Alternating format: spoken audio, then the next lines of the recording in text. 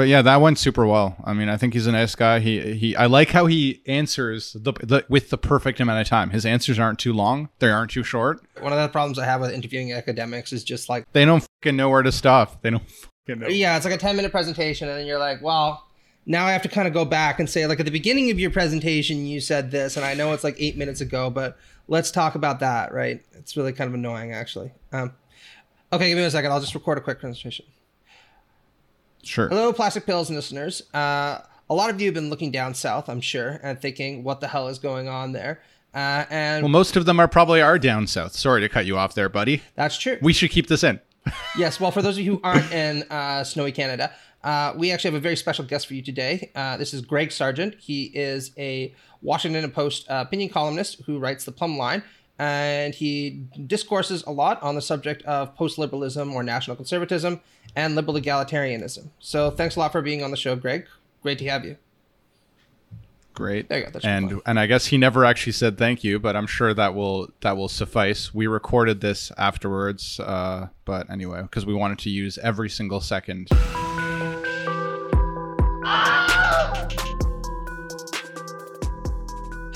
So, Greg, a lot of your writing is focused on the emergence of these post-liberal or national conservative movements. And I stress the term movement because one of the things that we talk about a lot on the show is the kind of theoretical foundations of this kind of politics. But we never really get into, the J.D. Vances, the Tucker Carlsons, the Marjorie Taylor Greens of the world. So can you tell us a little bit about what this new movement looks like and what kind of political support it's gaining in the United States and maybe elsewhere? Well, the new right is really, in some respects, a rebellion against the Republican Party, isn't it? One of the crucial things to me about the new right is that they explicitly say that the Republican Party has failed to aggressively deploy the state to fight the culture wars. Culture wars is, of course, a phrase that I think is a euphemism, but it is awfully useful, so as a shorthand. So I'm going to kind of stick to it if that's okay with you guys. 100%.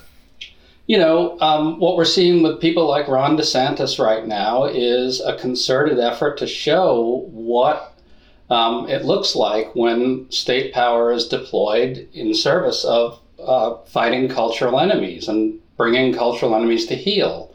So I talked to a number of these new right thinkers, and they've elaborated fairly, sophisticated versions of this, if that's the right word.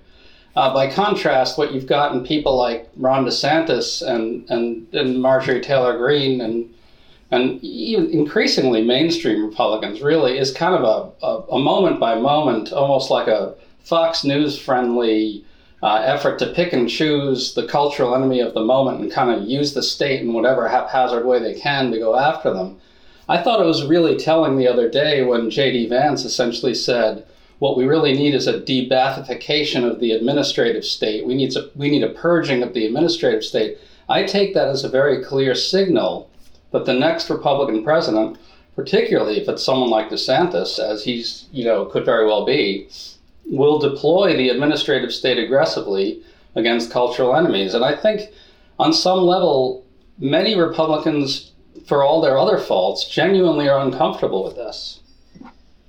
So I was curious, I was looking at some of your tweets and some of your writings, and I think one of the observations you sort of make about the new right is it seems like they're paying more lip service to, I guess, progressively economic policies, or at least but I detected some skepticism in that it doesn't seem like they actually concretely, they'll pay lip service, it seems like, but maybe not actually endorse specific broad measures. I don't know. It varies, I think, by whatever post-liberal or integralist, the different one, the variety of these new right figures. But I guess what's your sense of the extent to which they actually are interested in concretely economically progressive agendas, and how much of it is just really about cultural change? So I think we should give them some credit on this, and I've actually caught some flack on this front. But I think there's a legitimate effort on the part of many new right people, including some in Congress, I guess Marco Rubio is in this vein, although he's a bit of a complicated figure. But anyway, I think we should actually acknowledge that they have a vision of markets and distributive outcomes as being, in some sense, created by government, socially created. And that really is a genuine break, I think, from what you might call everyday libertarianism, which is like the kind of crude worldview that Republicans often use to justify plutocracy, right? And so, another thing we should get them for is that they genuinely do not think GDP is a measure of national health. I think that's really true. Now, where it starts to break down, at least for me, is what they do think can be used. What they do hold up as goals in terms of, reconfiguring markets to achieve social outcomes. Again, giving them a little credit, right? They do agree with progressives that you can reconfigure markets and you can change market rules and you can use politics and government to achieve other social outcomes.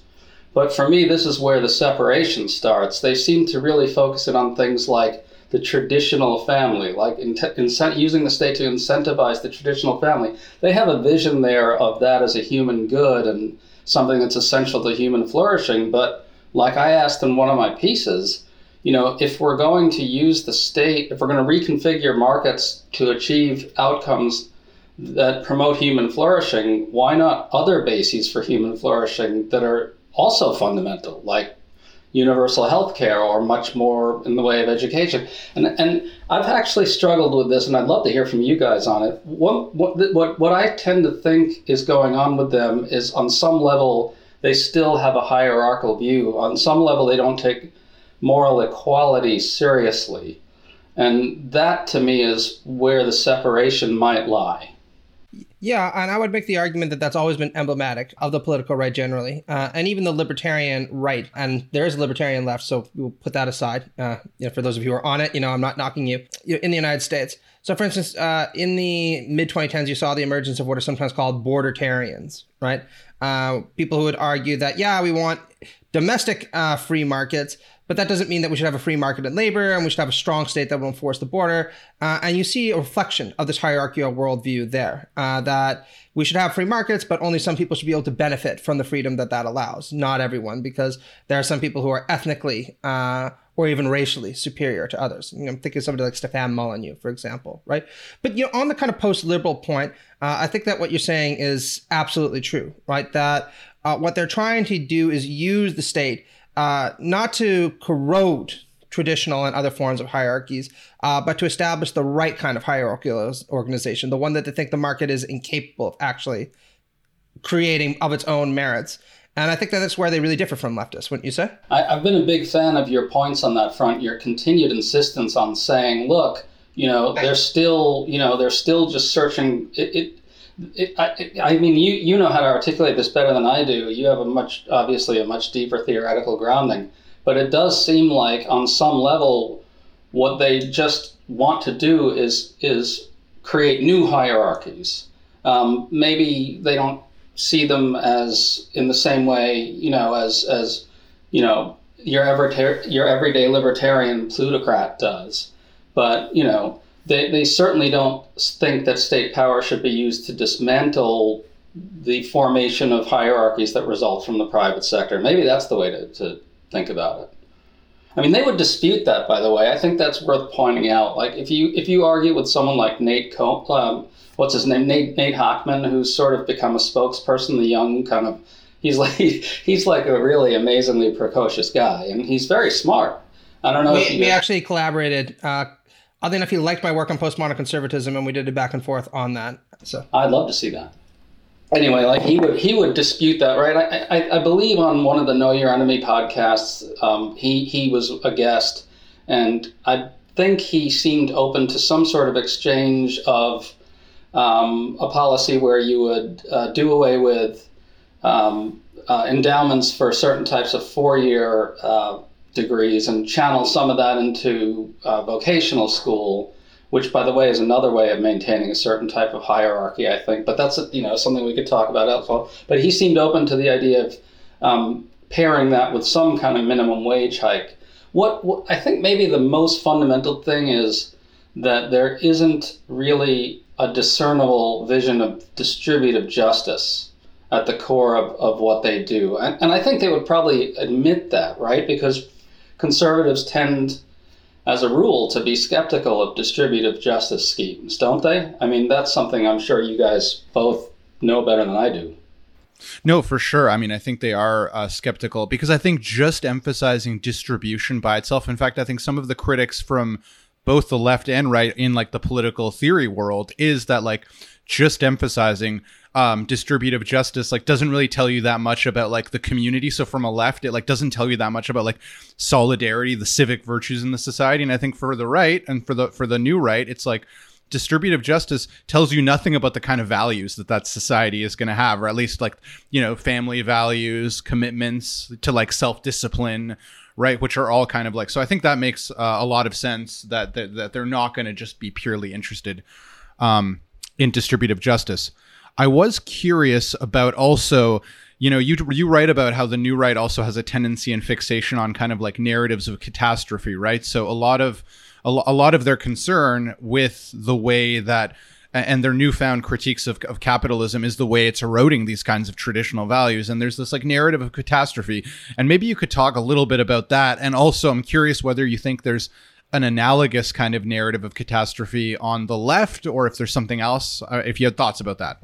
Yeah, I mean, what I've been calling it is, and I don't think I came up with this, is cultural catastrophism, which I think is really sort of a very dangerous tendency.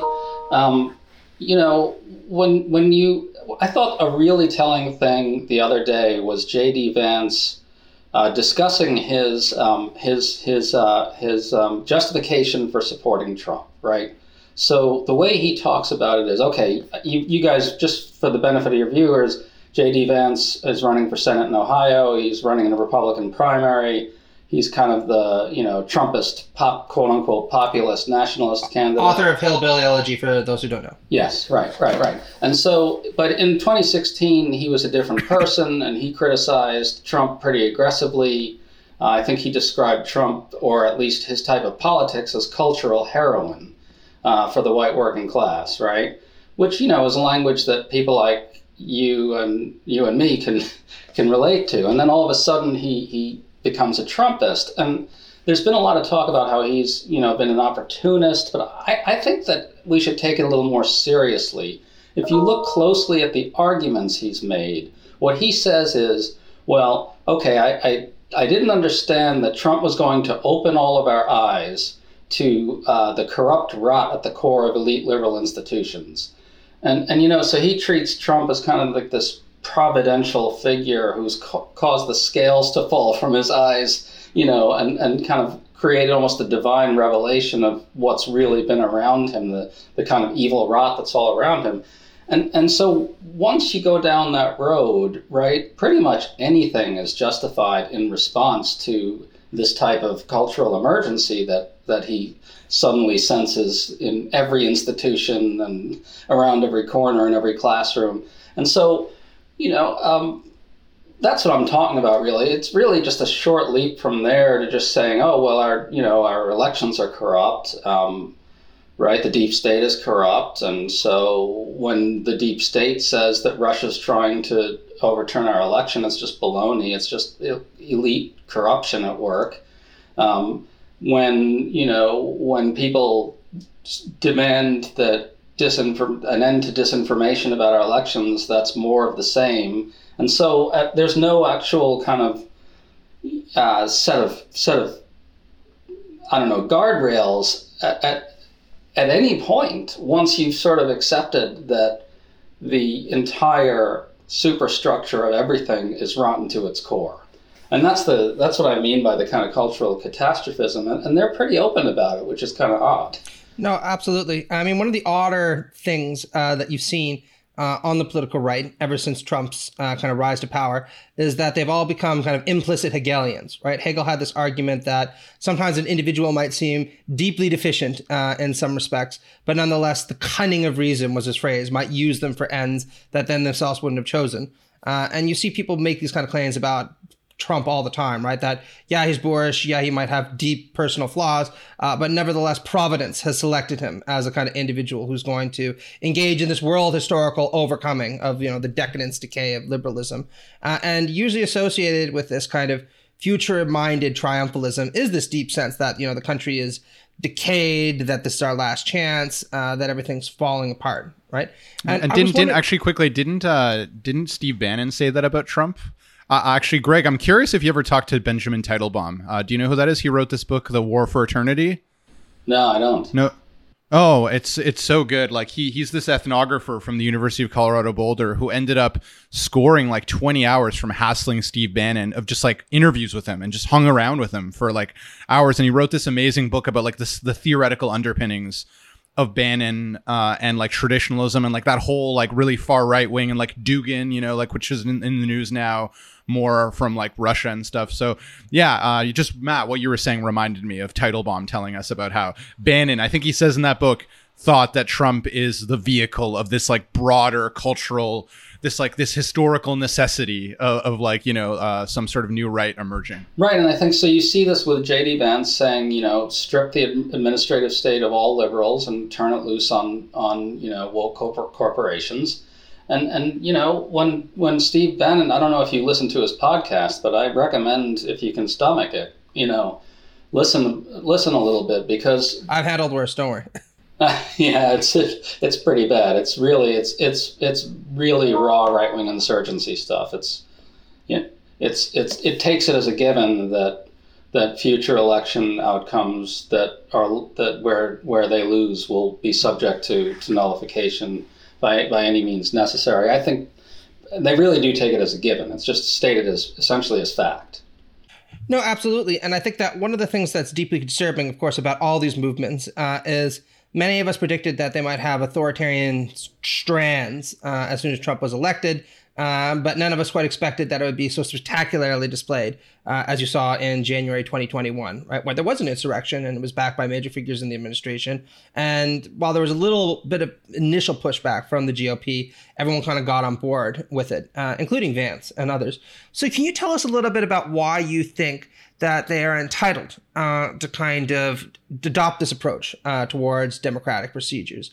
What is it about elections that make them unfair if their preferred candidate doesn't win? Because that would seem to just be the operative assumption of democracy, right? Think about this Madisonian ethos that one of the reasons why everyone would be content with democracy is if your guy didn't win today, well, there'll always be tomorrow, right?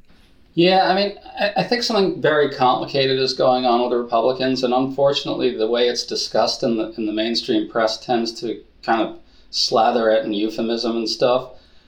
If you think about it, as an example of that, and this will get around to where I think you want me to go, over and over we hear, Republican candidates are running on the big lie, right? They're loyal to Trump. And that just completely misstates the real story of what's happening, right? So what you're hearing from many Republican candidates across the country, yes, they do have to pledge fealty to the big lie. But what's actually happening is they're running on an implicit vow to be willing to use whatever procedural power they can, and perhaps more, to maximally contest future election losses, right? And so I think, to answer your question, it's not that they sort of say, we're justified in doing this. It's sort of in a more shadowy place, right? They don't sort of say openly, all right, well, we will overturn the next election loss. They don't say it that way. They usually use kind of coded language that keeps it very nebulous and sort of deliberately so that they can kind of appeal to swing voters as well so they can avoid alienating those voters. Take David Perdue in Georgia, right? This is a really, really, really good example of this. He is Trump's candidate in the Republican gubernatorial primary against incumbent Republican Governor Brian Kemp. Now, Brian Kemp is being challenged for the explicit reason that he refused to steal the election for Trump in 2020. And David Perdue doesn't say, our elections don't count, I will steal the next election. He doesn't say it that way. What he says is, Brian Kemp let you down. He didn't fight, right? And then when he's asked directly, would you have certified Joe Biden's electors in 2020, he says no, right? Because there was vote fraud. And so it just becomes this shadowy set of claims where what they're really saying is, I will maximally use whatever procedural tools are available at my disposal and use lies about voter fraud to justify it in a way that these other squish Republicans didn't. And so there's not actually any kind of real justification other than the sort of invented phantasm of fraud. But if you analyze it closely, it's a clear statement of intent, and it's almost never remarked on in the press, which is, a real problem, I think. Yeah, and I think that's one of the things that us liberals really find difficult when it comes to dialoguing or critiquing people who hold these views, because they are slippery. And what you can sometimes find is if you make a point that they're unable to argue against empirically, they'll just find a way to use that as further vindication for their viewpoints, right? I mean, I found this about January 6th. People would start out by saying, it didn't happen or it wasn't as bad as they said. And then if it was as bad as people claim, then they'd say, well, Antifa was there, right? And they're the ones who really riled up. So even though they're ceding that one point, they're using that as a kind of further circular way of vindicating their viewpoint. And this is all very strange, and people have called it a lot of different things, including me. But I'm wondering, can you tell us a little bit about where the roots of this come from? Because I think that's what a lot of us are really wondering, looking from, the outside in. And people have diagnosed different kind of points where Trumpism got its seeds, or post-liberalism or national conservatism, whatever you want to call it. Some people will say, well, there's the Bush administration. There's this famous argument that we create our own reality now. That various people in the war on terror used to kind of espouse. Some people say Newt Gingrich, other people say Reagan. Where do you think it began, and why did it evolve the way it did? The Gingrich moment strikes me as really important because that's when politics became a national total war, maybe in a bit of a different way. Even liberals have a bit of a nostalgized, a soft and fuzzy view of the Reagan years, I think. I mean, I'm a millennial, right? So, I buy into 80s nostalgia like anyone else. Yeah, right. I mean, they're like, yeah, exactly. I mean, it's a component of 80s nostalgia. Having lived through the 80s and in New York City and going to school in the Bronx, I don't know why people nostalgize it, but anyway. So what I was going to say is that, yes, I think Gingrich is a very key turning point. He teaches Republicans that everything is total war, that the Democratic enemy must be portrayed in the absolute most lurid and menacing and hyperbolic and insane way possible, and that it should be a concerted strategy and so forth. But I also think that a lot of this is rooted in the kind of escalation of manipulation of the rules and procedures of democracy that really started to pick up steam after Obama, right? People kind of forget this, but the 2010 elections in which Republicans won the House, they also won, dozens of state legislatures across the country.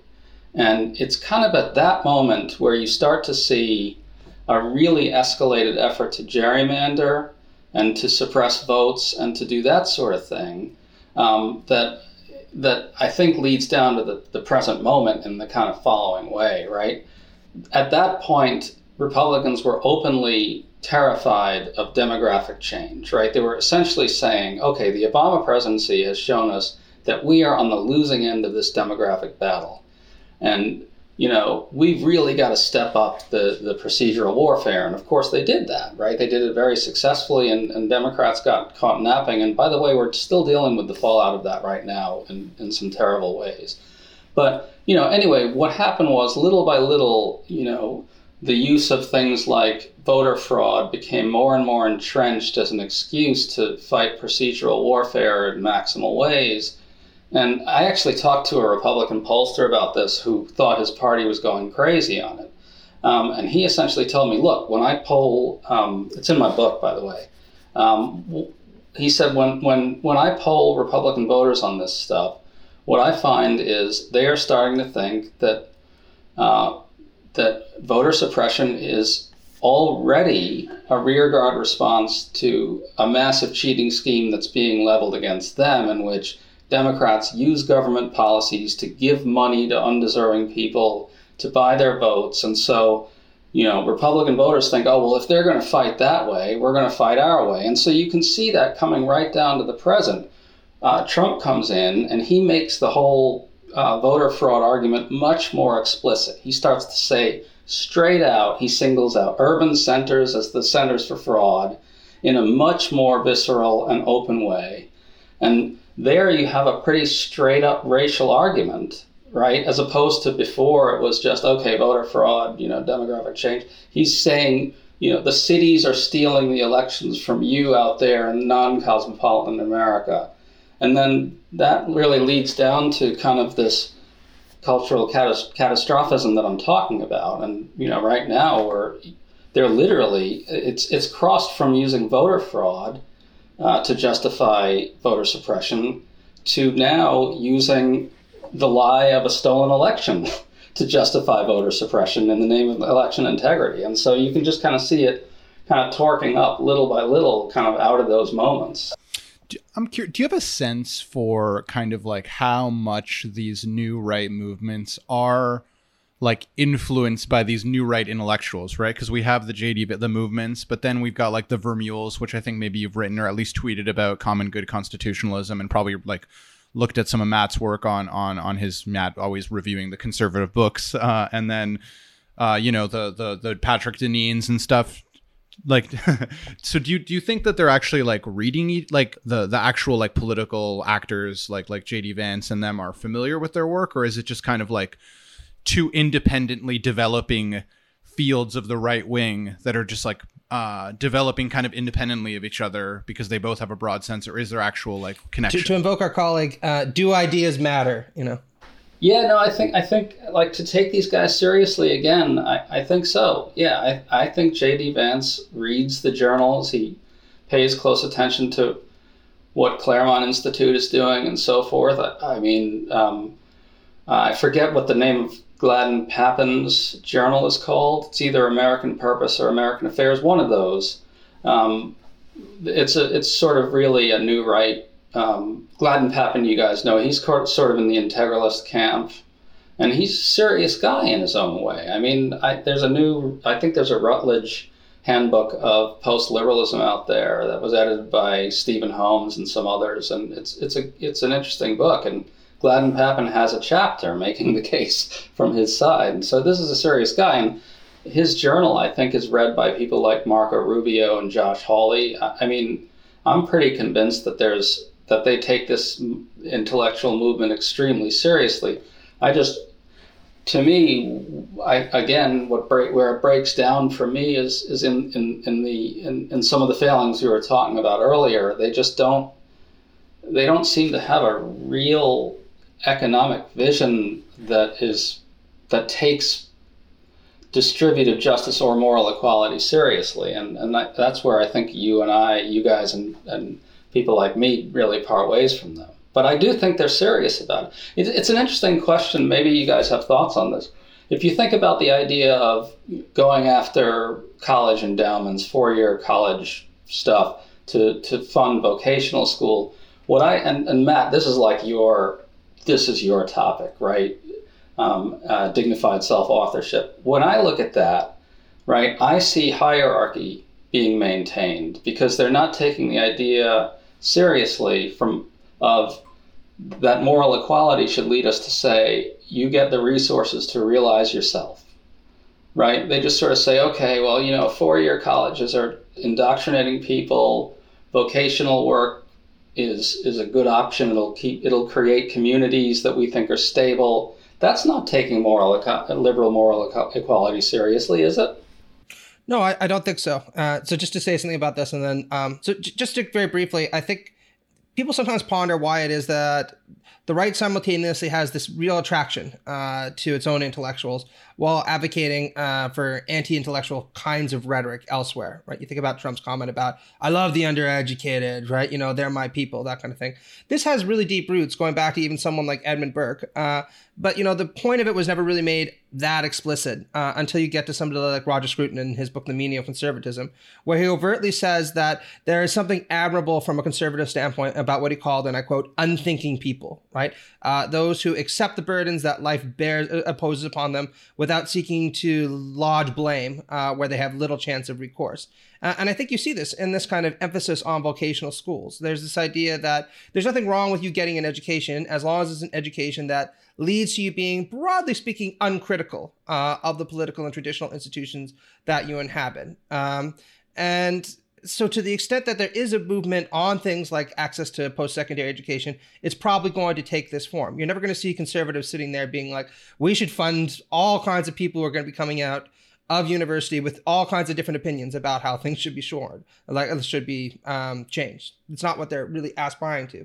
And to the extent that they're looking to kind of train an intellectual cadre, it's going to be an intellectual cadre that more or less replicates or parrots the kind of viewpoints that they think are acceptable. But I mean, this is what I kind of wanted to get at. This actually gets at my final question for you, which is, what do you think that we can do as liberals or leftists to confront these movements? Because they've been very appealing. They definitely have a kind of intellectual backbone to them, which sometimes we don't appreciate. And while we kind of got a bit of a recourse in 2020 with Biden's election, a lot of us are worried that it is just that. It's a reprieve or a recourse, and that something worse is going to be coming down the line. So what can we do? Well, I'm not sure this is a great answer. It might be kind of too overly theoretical, but my sort of sense is that what liberalism can do is kind of return to the tradition of egalitarian liberalism as a response to right-wing populism. It seems to me that if we take seriously the idea that moral equality requires an investment of societal, social, and economic resources in the ability of people to realize themselves, then we kind of tackle some of the very liabilities about liberalism that right-wing populism is exploiting. For instance, the kind of efforts to entrench meritocracy that they constantly, and I think somewhat legitimately, attack, right? Now, I think we're in a very bad moment for the following reason. We had a shot here at something that would move in that direction fairly dramatically in Biden's Build Back Better agenda. It would have invested, much more money in education, healthcare, and so forth. And, that dying is really, really a problem for liberals, I think, because that was kind of our crack. Right? I mean, that was this is our crack at rehabilitating liberalism along the lines that I think we all agree it should be. And I don't want to be Pollyannish about this. Like, there's sort of a Pollyannish way of thinking about this, which says something along the lines of, right-wing populists are just exploiting the fact that liberals have maintained the meritocracy. I think that's, put it this way, I don't really believe that's why Trump won or why there's a populist surge, but I do think that as a matter of theoretical argument, that's what our best rebuttal to right-wing populism is, egalitarian liberalism. Yeah, that makes sense to me. I'm definitely persuaded. And actually, going from that point, I mean, in the last couple minutes here, I think I read you sort of expressing some skepticism about like a lot of the internal and obviously external critiques of the way that liberalism in America, the way you guys use liberal to mean left of center in America, is now dominated by what people call wokeness or whatever, right? And like that's the big boogeyman. Weirdos, But I guess I'm curious, like, because it seems like you're a little skeptical of this idea that in order for the left to be successful, like wokeness needs to be eliminated. I mean, maybe I misinterpreted what I thought I saw you writing about. So I think I'd take a middle ground there, and I don't mean to be weaselly, but I actually think that what we should be trying to do is separating the good from the bad in wokeness, right?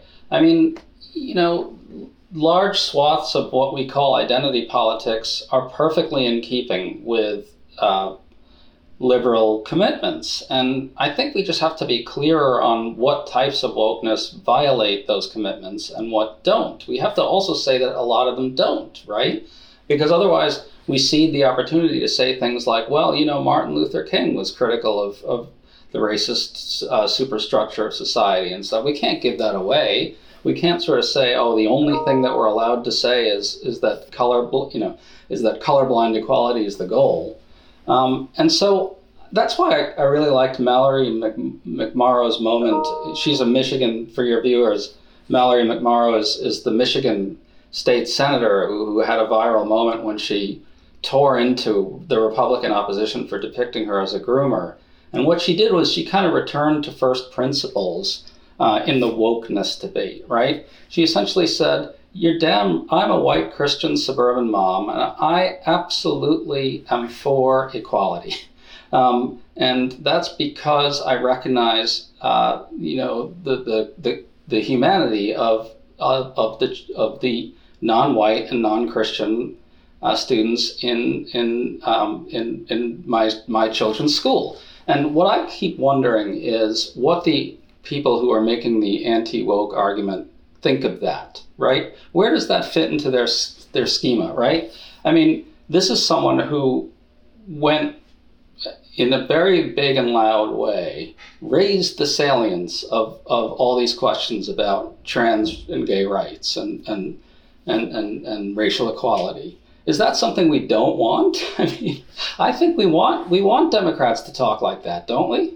And so I would ask the people who are saying, well, we have to eliminate wokeness. Does that mean Democrats shouldn't speak from deep conviction about racial equality and the need to protect gay rights and trans rights and so forth? I don't see it. I mean, there's got to be a way that we can manage this kind of, admittedly tricky minefield of ideas. We say what we believe. We say when wokeness and certain curricula violate those beliefs. And we say, look, we understand that you're concerned about all the talk you're hearing about gay and trans rights. And you're absolutely right to be concerned about it. These are your children we're talking about. But, here's why we believe this stuff. Can't we say that? It's gotta be doable. I guess maybe really, really last question if we have time. As you observe American political culture, we've been talking about kind of how bad things are getting right now, how polarized it is. And sometimes people make these highfalutin claims we're going to lead to a civil war, which I think probably all three of us are a little bit skeptical about. But I'm curious, what is your realistic worst case scenario? Like, what is a worst case scenario that you think is actually like reasonably imaginable? Oh, I don't know. I think you could see, I'm not going to say this is likely at all, right? I think it probably is very unlikely, like a lot of things would have to happen. But I think you could easily see a stolen election in 2024, especially if Republicans win some of these governorships in swing states. This is a fact that's not widely understood, I think, but all it takes to flip an election is if an election comes down to one swing state and a Republican governor certifies a fake set of electors in defiance of the popular vote, and a Republican-controlled House of Representatives, which we are likely to have in 2024, counts those votes. Even if the Democrats in the Senate oppose that, they would pretty much stand. You need the courts to do certain things, but I could see that. I could see street violence accompanying it in a stepped-up way. I also, again, I want to stress that I think those things are unlikely, but I think we should take them seriously as possibilities. All right. Chilling part. Grim note to end on. Yeah, but good to be realistic. All right. Well, thanks so much, Greg. I mean, it's been really good talking to you. Yeah. Really appreciate your time. Yeah, thanks a lot, Greg. It's great to finally talk to you. Not quite one-on-one, but as close to one-on-one as we get these days. So. Yeah, was that... Do you think Musk good for Twitter or bad? I think, That's too big a question, maybe. I think the jury's out on that. I think there's a real likelihood that he will turn a blind eye to very virulent forms of right-wing disinformation and violent speech. Yeah, I worry about that too. I think so. All right, thanks so much, guys. Thanks so much. All right. Bye-bye.